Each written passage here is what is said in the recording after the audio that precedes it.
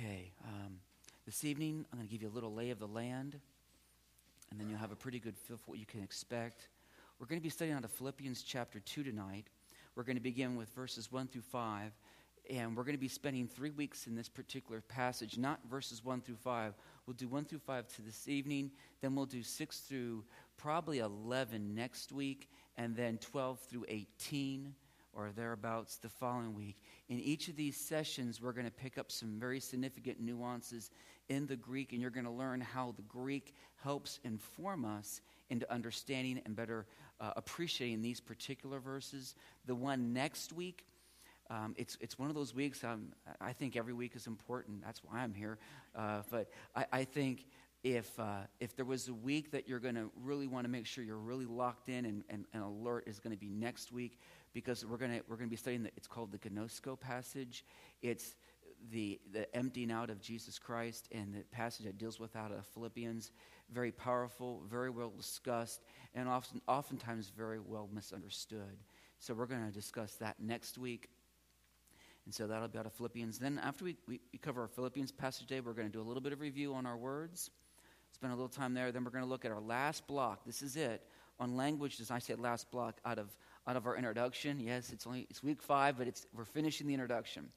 And but each portion is very important. And we're going to look at 2 different areas tonight. One area I'll spend probably about 10 minutes on. It'll be a very important area. And then we'll move into our new vocabulary. You'll have, I think it's 5. Does that sound right to you, Becky? 5? It's either 5 or 6. I can't remember. 5. That's what struck me. 5 new words tonight. They're all verbs. And there'll be ones that'll be very common in the New Testament. And then we'll do a brief review, and then we'll be finished. And so we're going to begin out of Philippians chapter 2. And so if you could turn there. Philippians chapter 2, verses 1 through 5. And I'm going to read to you from the New American Standard Bible. I mentioned in the past that of all the versions that we have today in the 21st century, this is the most literal. Though again, literality doesn't necessarily mean accuracy, because just because I take a word and translate it to another word that looks like an equation doesn't necessarily mean that I'm capturing meaning. And it bears repeating. Sometimes I listen to what someone has said, or I read something, and what I'm asking for and what you and I are working toward is meaning. I see what it says, but what does it mean? And it's when we add the meaning that, in a sense, and this can be taken the wrong way, but we are putting our own spin on it. We're putting our own thoughts into something. And so even when you're looking at Scripture, once we take the Greek language and move it to the English, as we already know and you've heard, there is rarely ever a direct equation. It's not this equals this necessarily. It's this is approximately this. And in some senses, we don't even have remotely an equitable version in the English, and then we're really stuck. And that happens more than I care to admit, but that is the nature of the Scriptures, and that's why we're studying Greek. But this evening, we're going to look out of Philippians, and I'm going to give you a few important items out of Philippians, particularly one area that I hopefully will be an appreciation for you. You'll hear this term, and it's called an idiom. I'm going to write that word out, idiom. It's a very short word, idiom, but it's a very important word in language. An idiom is a phrase or language that we use that is not meant to be taken literal, but conveys a meaning. When we moved to the mountains of Pennsylvania, my family and I, and we were pastoring a church at the time, and our children were our oldest child, who's now off St. Louis, but he was just a little spud, and youngster, just a toddler, and we took him to the nursery. My wife's going to know what I'm going to say here. Yeah, she's already nodding.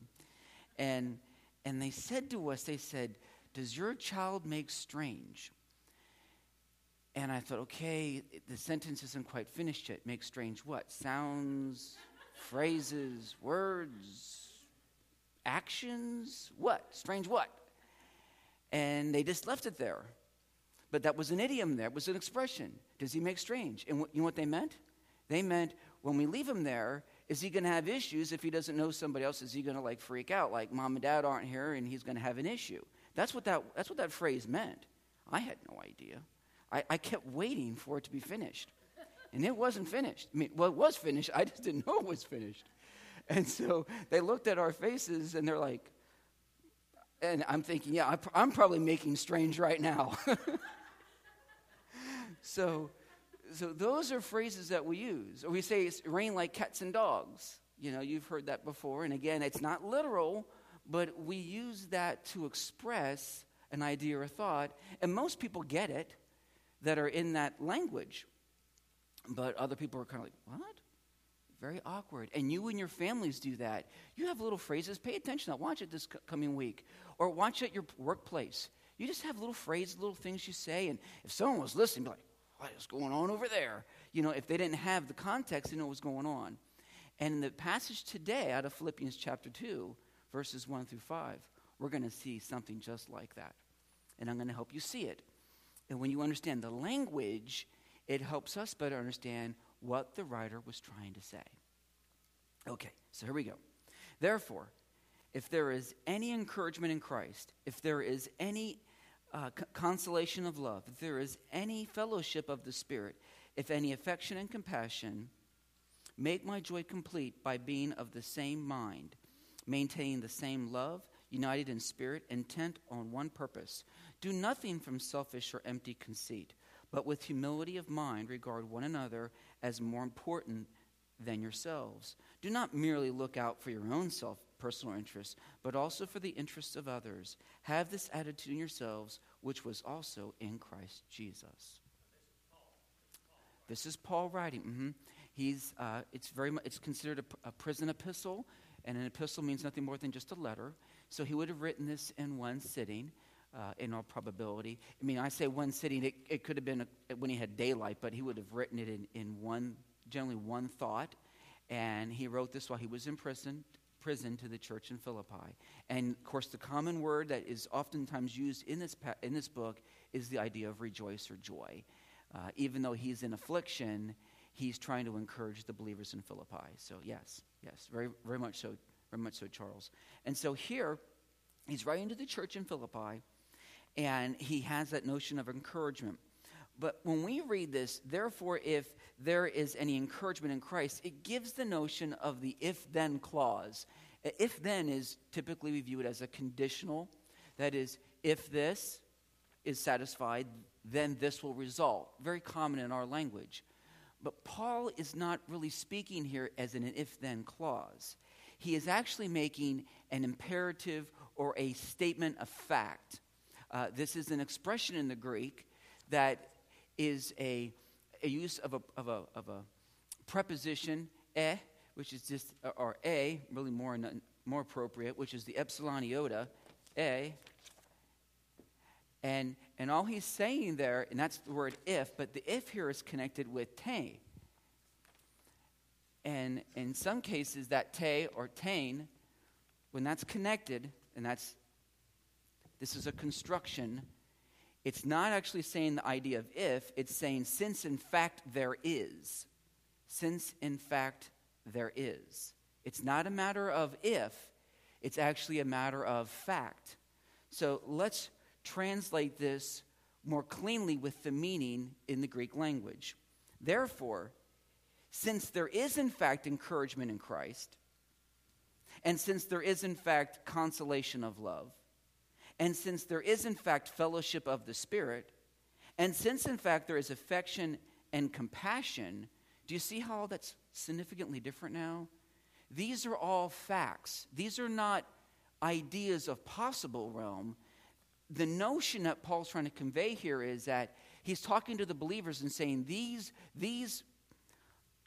idea of affection, the idea of fellowship, the idea of encouragement is in fact present in believers. It ought to be. It's supposed to be there. It's not a matter of if it's there. It's a matter of it better be there because that's what the body of Christ is.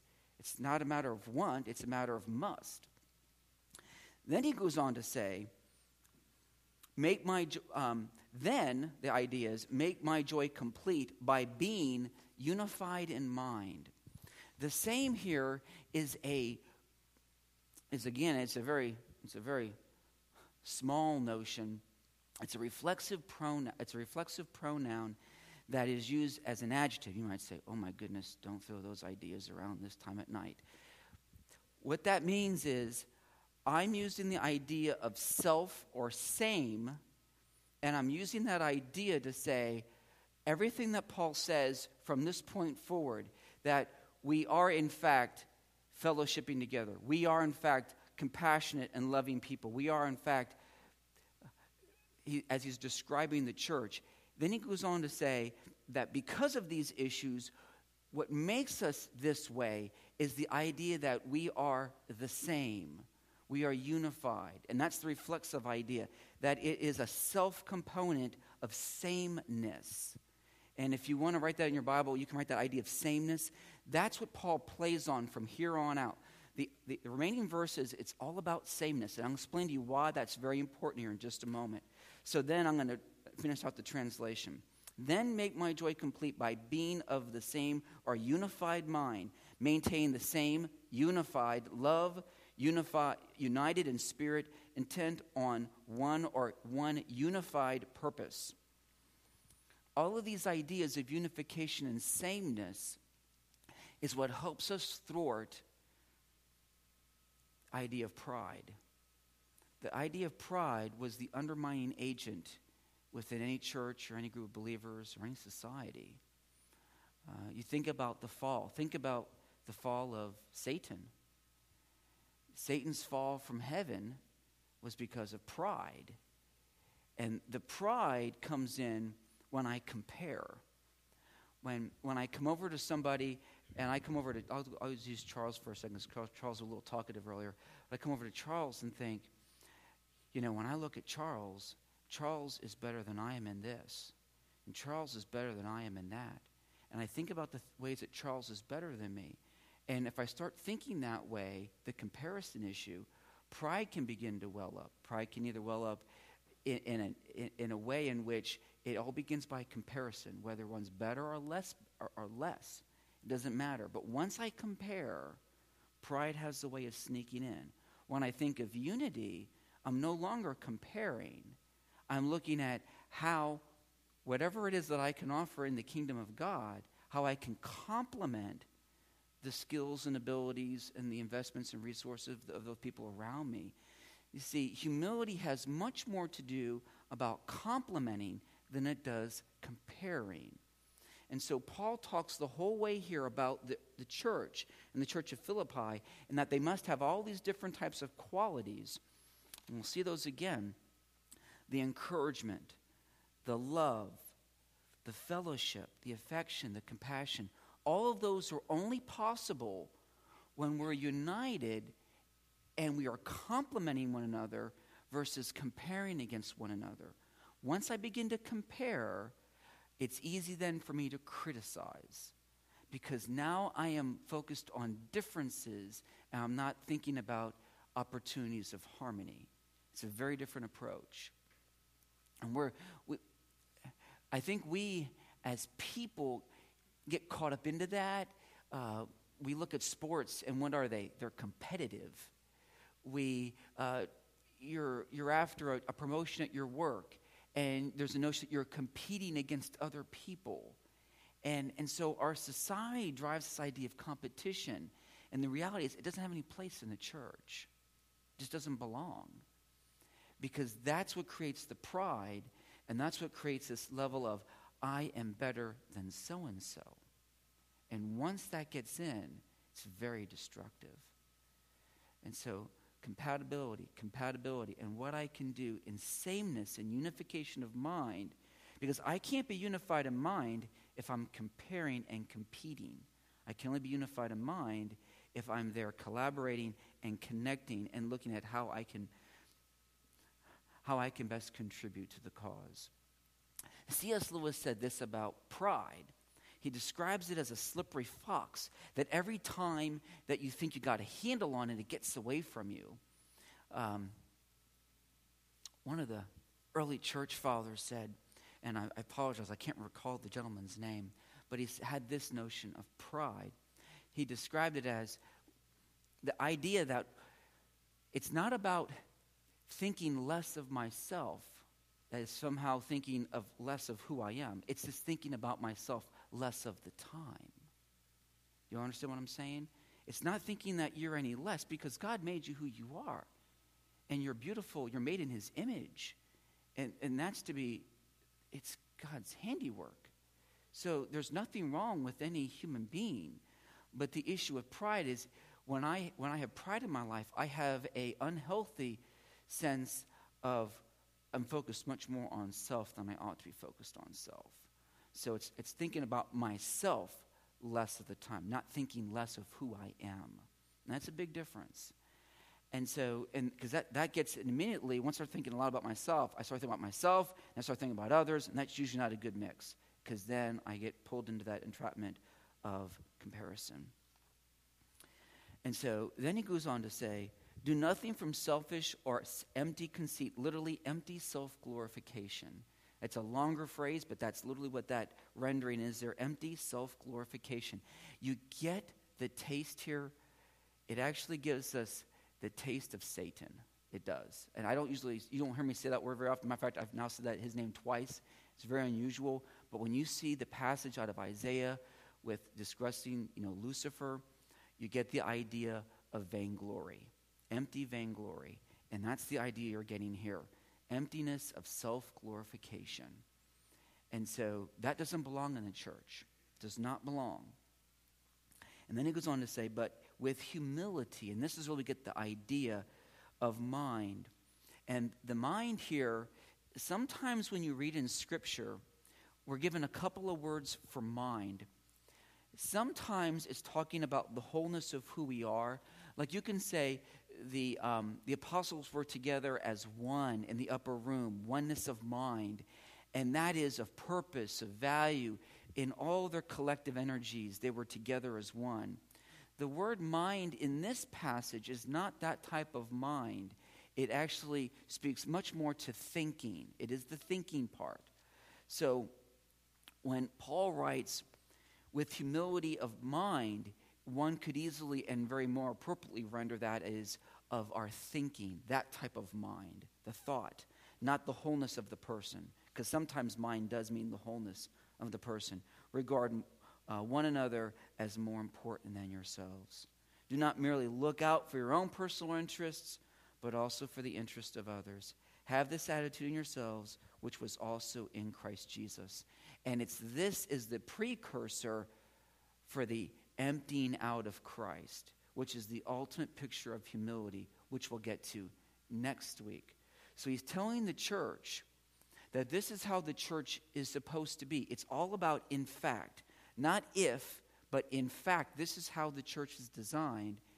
And all of this is predicated upon the notion, or the foundation is that we are to be people of humility.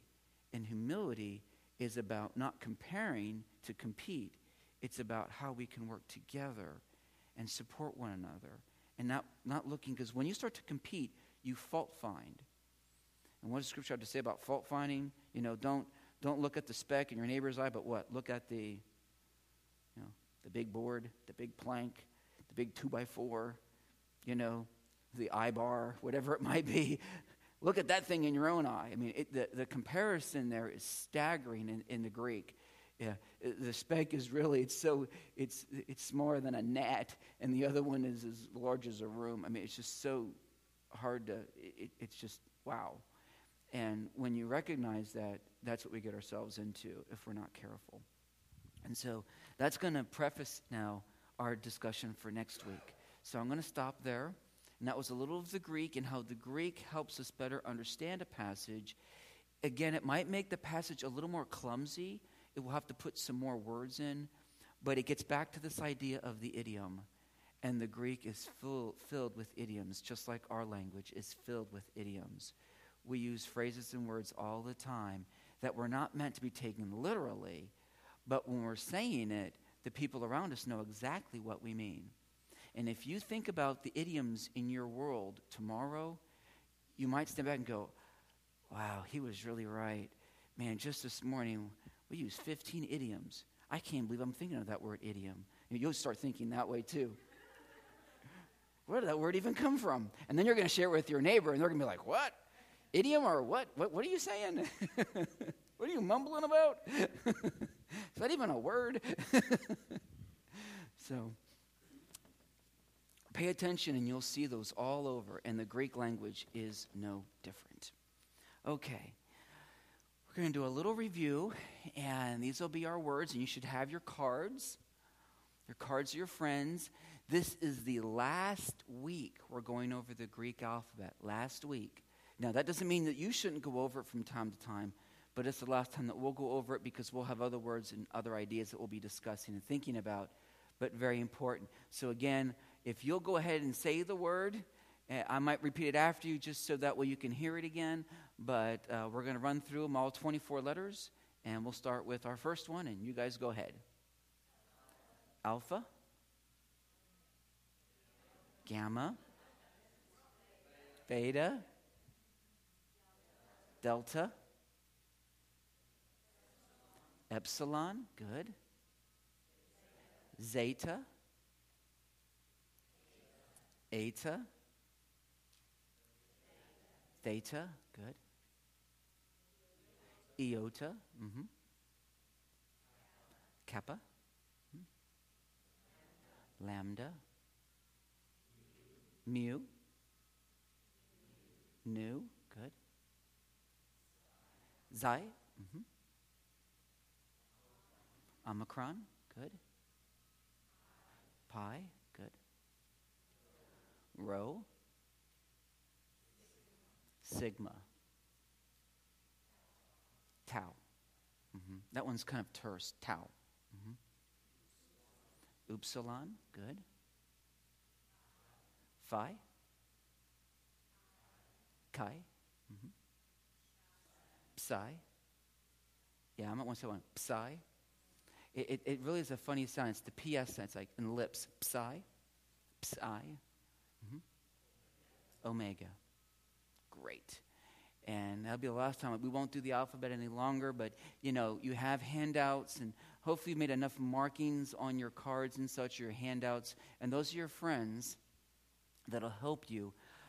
Again, I mentioned that many times I have you write it out and say it so you hear it, you see it, you write it, and you speak it. And the more ways that you allow your senses and the ways that you can communicate to experience the words and the letters, the better off it's going to be to get into you. And, just so you know, even just last night we had our daughter working on vocabulary. What we have her do, she'd write it out. She'd say that she's writing it out, and she'd read it again. Then she'd write it out again, and we force her because the whole notion is that you have to write it, you have to see it, then you're saying it, and then you're also hearing it. And the more ways you get it in, the more ways you attain it. It's amazing how fast that accelerates your learning. It's harder, but boy, it accelerates your learning so much faster. Go ahead, sir. Go ahead, ma'am. Go to the next one. And these are some of our words. And go ahead, can you guys give a shot at this one? Just give me the primary word, not the ha, but just the primary word. Logos, right, logos. And that's word, statement, message. What about this one? What is it? Lego, that's right, Lego. And it's like Lego my ego, Lego, I say, speak, tell. And then we went into our conjunctions. You guys remember what this one is? Chi, and that's the idea of and, even, also. Sometimes but rarely ever. It's mostly and, even, also. It's our normal word of blah, blah, blah, blah, blah, and blah, blah, blah, blah, blah. And you put a chi in there. Okay?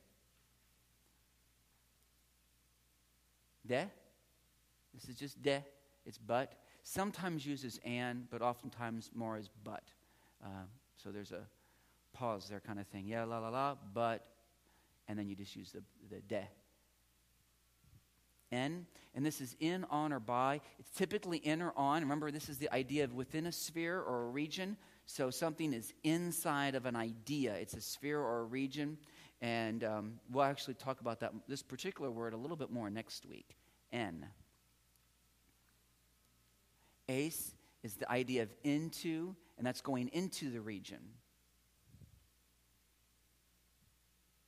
U, and sometimes uch.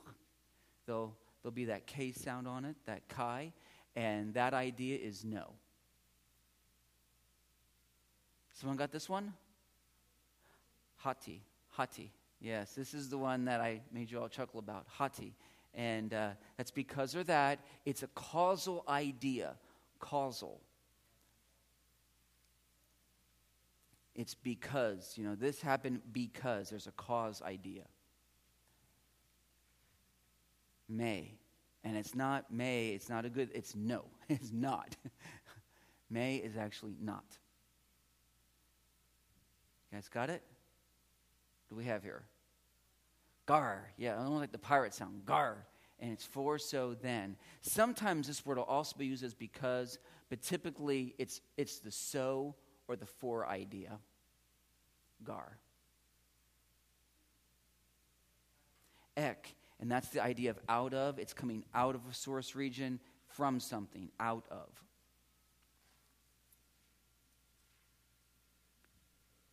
Ha, he, ta. And that's just the word the. That's the definite articles.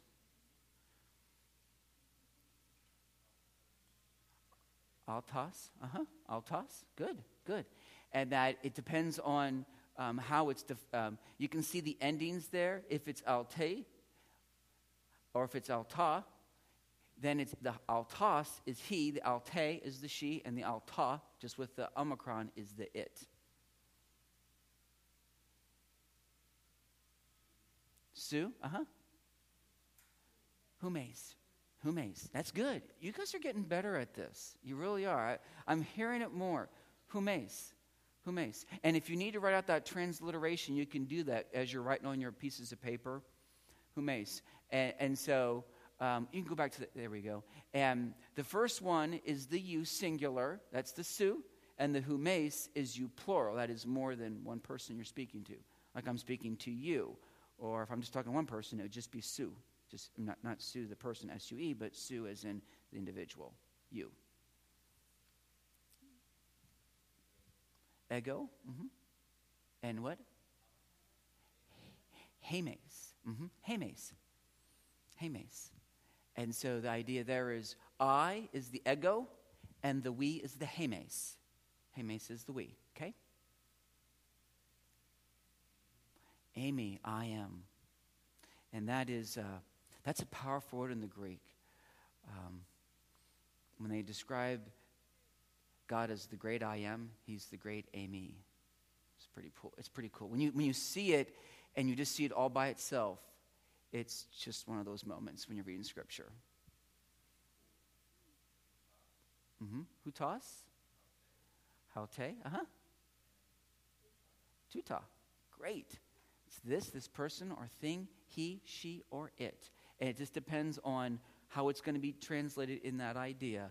And this word, as you can see, is used quite a bit of times, and oftentimes is a culprit in passages where the word is used, and you, the translator, are stuck trying to figure out what the writer meant, because it can be used in a very specific way and sometimes in a very confusing, unclear way.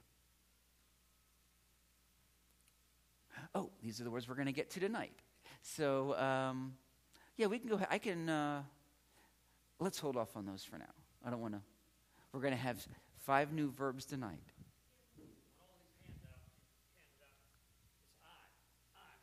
Yes. That's how it's found if you're looking in a dictionary, a Greek lexicon, you're always going to find it as the first person singular. I did something. Well, when you're looking in the Greek, you could find it as he did this, she did this, they did this, and then it's going to have a different ending. I haven't gotten into those endings, and that really will more toss your salad than it will help you. And see, by the way, what is that? That's an idiom.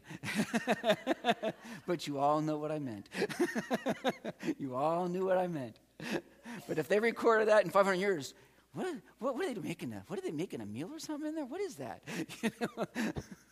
But yes, they're going through a buffet. So yes, that's why in the Greek they'll always use the first person singular for your verbs, or they'll use it in any case as the in the case of the nouns, it'll be the nominative. That is, if it was the subject. Because if it's not the subject, if it's the direct object or indirect object, it actually has a different ending. And that can get very confusing in a hurry. But you won't have to worry about that, because when you use your Greek helps, it will tell you that information. I just want you to become a little bit familiar with the words. So if you're seeing a word, you'll go, oh, I don't remember exactly what that word means, but I know it's a noun, or I know it's a verb, or I know it's some kind of transition word. It'll give you a level of comfort. And as I describe how some of these words are used, when you look at your Greek helps, like here's a Greek grammar, okay? This is a Greek grammar, and this is a good way to describe it. This has, in the New Testament, it has all the different verses. So let's say that you were looking up Philippians chapter 2, verses 1 through 5. We just looked at here. In this particular book, there are 1, 2, 3, 4, 5, 6, 7, 8, 9, 10. There are 10 different passages in here alone that deal just with these 5 verses. And they'll discuss the grammar, what's going on in those verses. And the idea that I'm trying to have for you all is, if you picked up a book like this, instead of going, that's a really thick book, you know, you would look at it and you start to look at some of the ideas and you go, well, that's not Greek anymore to me. I can follow a little bit, because I'm giving you ideas and terms that will then make sense when you use these kind of sources. But without having some of this backdrop, you'll just get overwhelmed and go, I'm just not doing it. I'm just putting it away. Going to get rid of it, because it'll just overwhelm you. And I don't want that to happen. So that's the whole point of what I'm trying to do. But what's what you're noticing up on there, Charles, is you're noticing the first person in the verbs, first person singular. That is, I something.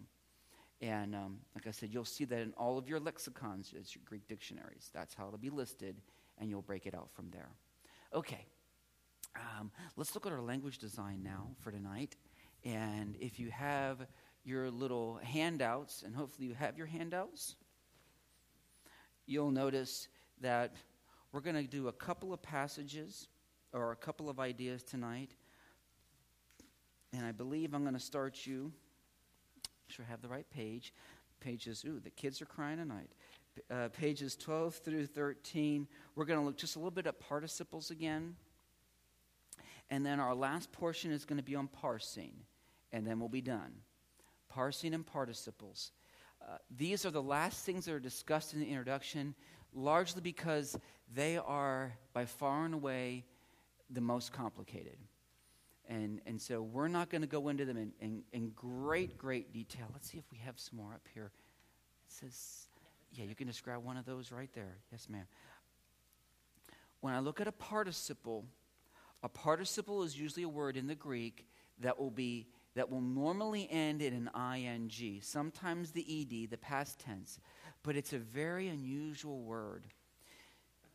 The word typically can be used as a verb. It can be used as an adjective. It can even be used as a noun. And even an adverb. It can be used in so many different ways. And in Paul's writing, he loves the participles. Those who translate, we don't like the participles. We just don't like them because there's so much ambiguity. But Paul, he loves them. And so that's probably why people said his writings were very hard to understand, because he enjoyed using some very complicated language in the Greek. And so you'll see there, I think Wenham gives a few examples. His loving wife, and that is on the top of page 13. Loving there is describing wife, so it's used as an adjective. But that word loving is a participle. And so again, we use them all the time in our language, but in the Greek, the endings that are applied make it very difficult. Because what the Greeks will use is they'll take a word that is maybe a noun or even a verb, and they'll spin on it. And they'll put, I'm going to get down too far into the weeds. I'll just say this. The amount of nomenclature that is applied to that word, it's treated both as a noun and a verb. And so as a result, it might be an accusative word that is a direct object. It might be masculine or feminine. And then on top of it, it might be a present, active, indicative verb, third person singular, all in one word. And normally you don't ever do that in other words, but in the Greek they do. And it makes those words extraordinarily difficult to interpret because the endings that are applied oftentimes are the same as other endings in the Greek. Now that you're thoroughly confused. We'll spend time on participles much later. You might say, then why do you share it now? Because when we get to participles, you'll remember he said participles are going to be a little complicated. They are. Normally in a Greek study, you don't talk about participles until the second year, into your second year class, and normally not until the people have a very good handle on the language. They are complicated, but they are used often. So when you're looking at your Greek helps, if you see someone use a participle, just think the word normally is going to be translated with an ing or an ed, and we'll think of it oftentimes as being a word that was maybe a verb. And that'll be the best way to get you started. Now for parsing, and this is where we're going to spend about 5 to 7 minutes. Parsing is the idea of breaking a word or a group of words into smaller components. And so I can take a word like we had up here. Well, go ahead and go to the next slide, Becky. Balo, which is I throw, I cast, or potentially even I let go. It's the idea of something being released. I'm releasing something. It could be I'm throwing it, which has kind of a different idea than releasing. Do you see how that plays out? Because throw is much more of an active behavior. If I throw the ball is different than if I release. What could I be releasing? You guys give me help. What could I release? A balloon. There you go. Great example. I release a balloon. Very different than throwing a ball. A different idea. But yet balo will be used for both. And you can see that if I use balo in a sentence, if I translate it as I throw something versus I release something, pretty significant difference in ideas. And so in the Greek, balo has a pretty wide range of ideas. But there's some type of throwing, letting go, or casting away. When they cast their nets, the word balo is used. They cast them. And so balo is a verb, and if I was going to parse balo, I would describe it as this.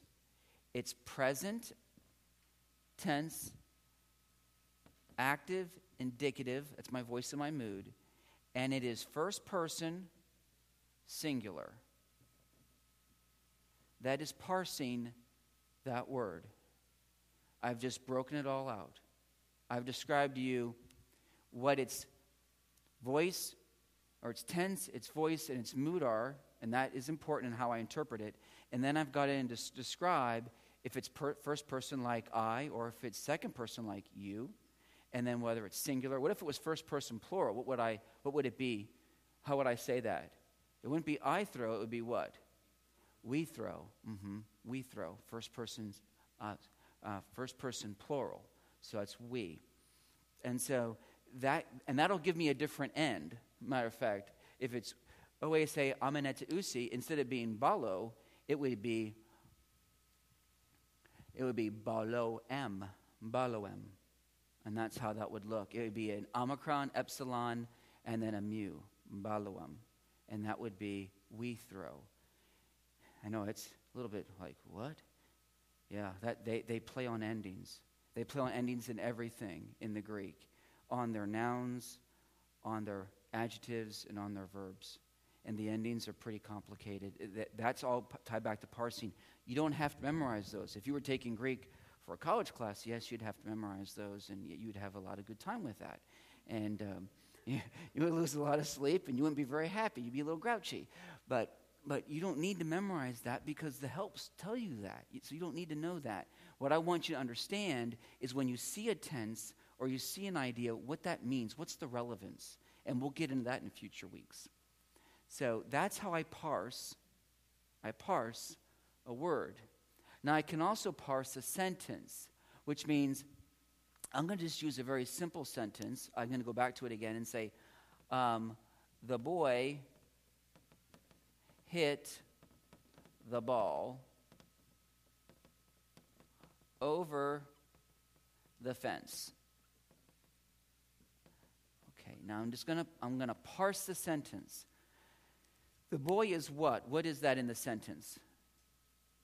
It's the subject. So I have my subject right here.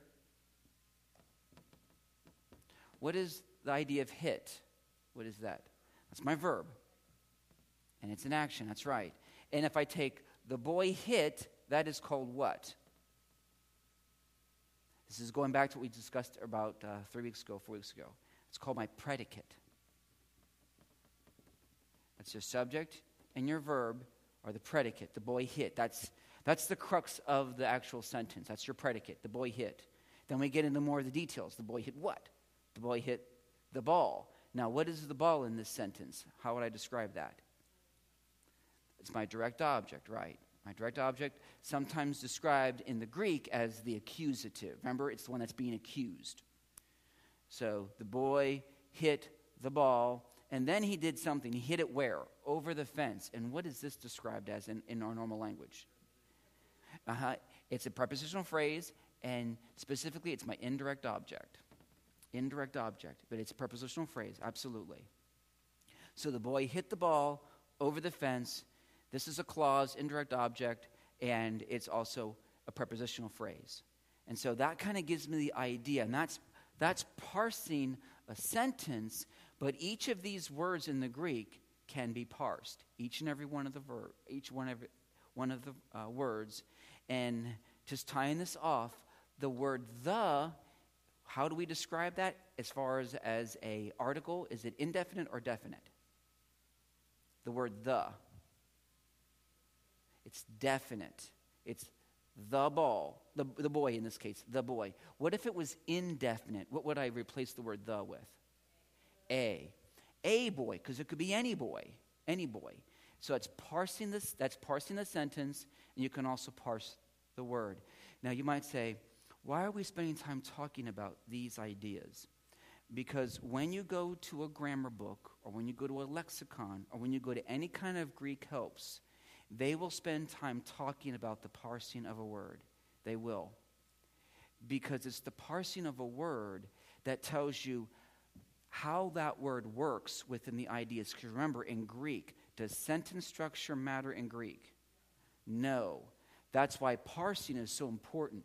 Because parsing gives us a clue where that word should be placed in our language.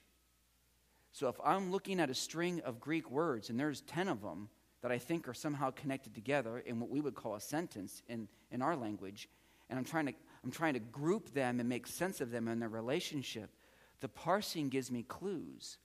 Because if I'm looking at a noun, let's say I put the word in here, the big boy. Big is what? It's an adjective. But in the Greek, big, it might read it in Greek, I'm going to just translate it. It might say, hit the ball over the fence, the boy, big. And it could very much order it just that way. Very much that way, because maybe the Greek writer is trying to emphasize the bigness of the boy. For whatever reason, it doesn't really matter. But that's what the author might be trying to communicate. And so it'll end with that word big to drive home the point to the reader. But when you're constructing it, you got to figure out how this stuff all works together. So the parsing, the word big here will be an adjective, but it'll be nominative, and it'll be masculine. So I know it ties with boy. So I don't put big beside the ball. Because otherwise I might think the boy hit the big ball. It's a different idea, isn't it? Altogether. That's why parsing is so important, because parsing tells me which word in the Greek ties to which word. I'm trying to put together like a puzzle. See how that works? It's like putting together a puzzle. All these words are just spread out all over the place, and I'm going, okay, all right, well, this word goes with this word. Okay, I'm going to tie these guys together. And what do I got left? I got these other 5. And this one's all by itself. And that's kind of what you go through when you start doing the translation. And that'll help you appreciate what our translators do. But that's why parsing is so important. Yes, sir. Yes, very much so. You are diagramming it. Very much. Yes. And all you're doing here is you're parsing. And parsing just means breaking it down to its basic elements, because those basic elements are my clues into how it works with the other words in there. Because again, in the Greek, they don't necessarily put them side by side like we do. Order doesn't matter. So but what it allows then the writer to do, since order doesn't matter, it allows the writer to tell us, put keywords at the beginning of an idea and at the end of idea, because they want you, the reader, to take note. So if the word big here is really important, it's the size of that boy that really matters to the writer, they can put big either at the very beginning, big the boy hit. Doesn't matter. The writer's not worried about that, because the writer knows you're going to know what he's saying. He's going to say the big boy. But he wants you to pick up on that the size, the bigness of the boy is what really matters in this sentence. And that's the beauty of the language. The Greek language can do things that we can't do in ours. It can emphasize ideas and thoughts that we just miss out on. So we read the English language and we blow through it. And sometimes we place emphasis on words that the writers may not have been placing emphasis on. They're placing it somewhere else. But we miss out on that clue because we're reading it in a translation. So that's the beauty of this. I'm trying to help you appreciate it a little bit. It is worth the while, which is why I'm spending some time on it. We'll talk a lot about parsing now over the next few weeks. Again, don't be scared by it at all. It is actually the clues. They're clues to help us better understand what's going on. Help us put the puzzle together. Okay. But don't get stressed. I will help you all along the way. That's what we're introducing in week 5. Week 17, you'll be going parsing. I know all about parsing. I'm good with parsing. I know what that is. Right now you're just going, I'm not really sure I know what that is. That's why repetition is the key. That's how we learn. Repetition, repetition, repetition. Well, we've done the Greek alphabet, 5 weeks in a row. Repetition, repetition, repetition. Okay, that is the end of our word design for tonight. And you're probably all saying amen to that.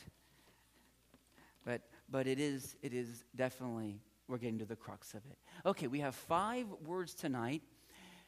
You might want to get some index cards if you need them. Of course, we have pens up here. We have hole punches up here so you can put them in. These are all verbs. So when you have your little circle, you look for the packet that says verbs.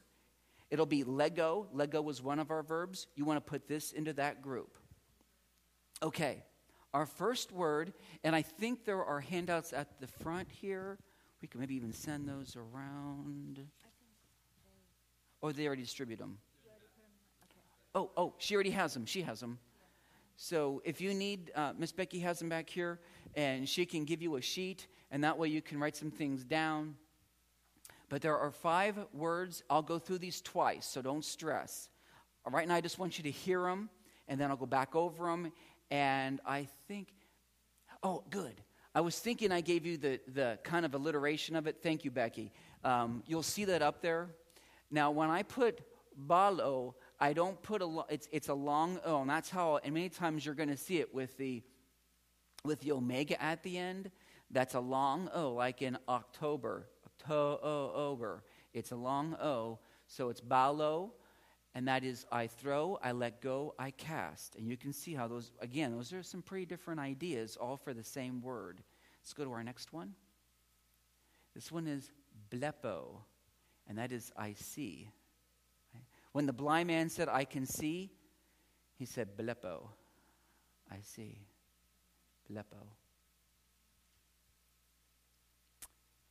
This one is grapho. This one's a little easier. I write. Kind of like graphite. You know our word graphite for lead? It comes from that idea. You always know it's a verb because it'll end in that omega. You'll see that in almost all verbs, but not all verbs. It's kind of like the English language. Like you get the rule and then you get like the 15 exceptions. You have that in Greek too, yeah. I think we got that from them, you know. It's not like math where there's usually a rule and it's pretty much a rule. Not in language, no, there's always exceptions. But in general, you'll see it end in omega. Sometimes it'll end in an epsilon omega. Sometimes. But you're going to see mostly omegas, and I'll tell you right away, you're looking at a verb. You're looking at a verb. So grapho is I write. I write, okay? And then we have gnosko.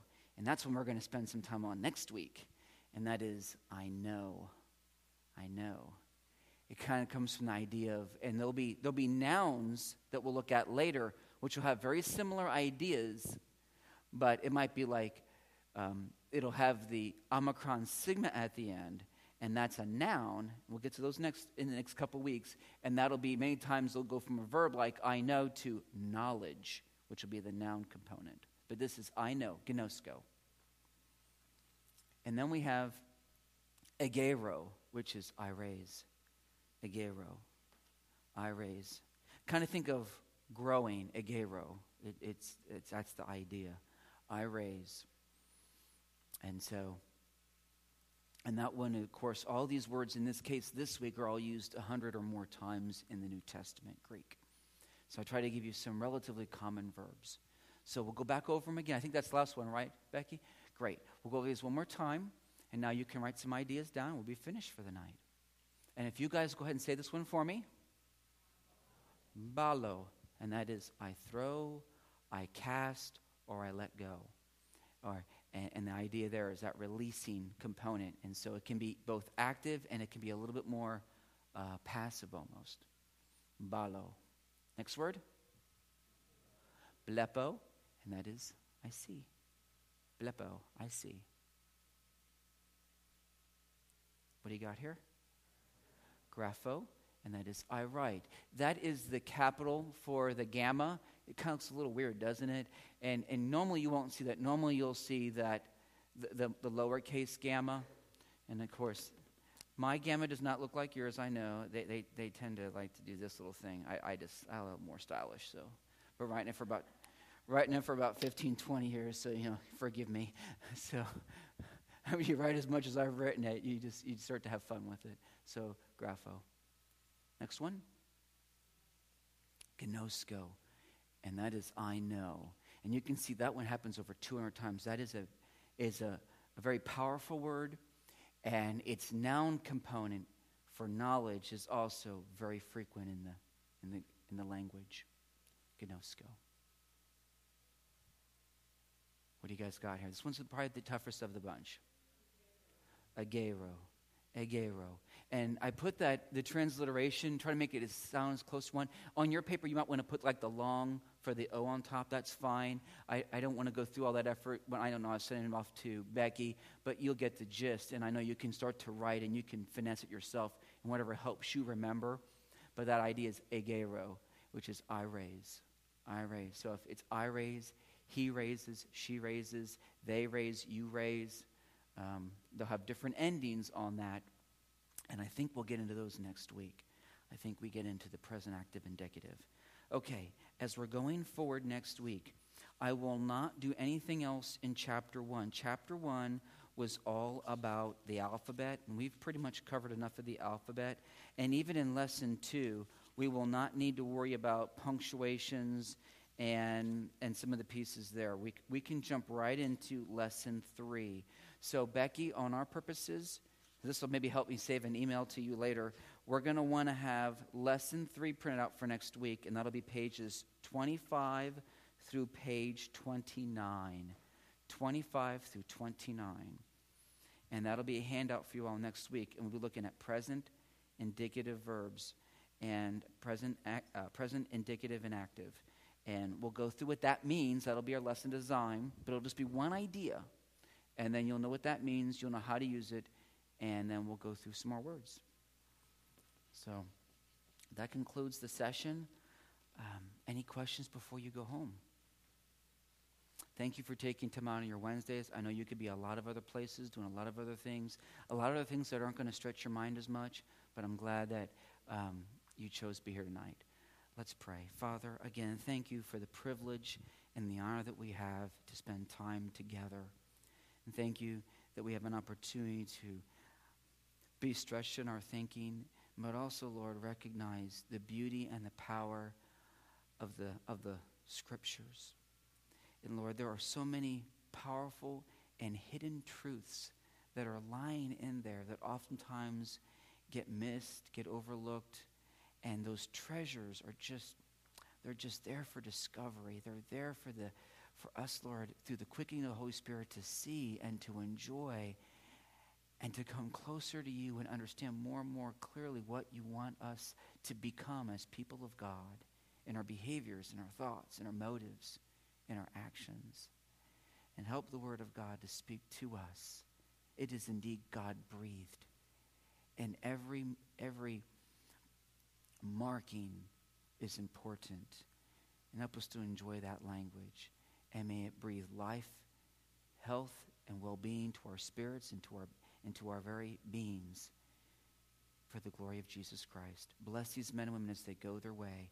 May they have a triumphant week and a week in which they can share the love of God with those around them in a way which will change lives and make a difference in eternity. For your glory and praise in Jesus' name, amen. You guys have a great rest of the week.